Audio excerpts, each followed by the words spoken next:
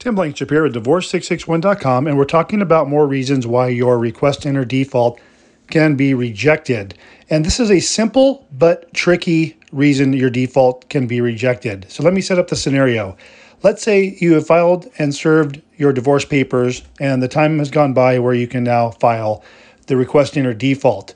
But you know your spouse has moved.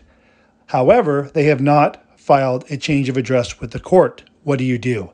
You have to file the request to enter default and list the address on the request to enter default form with the address the court has, even if you know it's the wrong address of the party because they didn't file a change of address. If you use their new address, an address the court does not have, the request to enter default will be rejected because that is not the address the court has on file.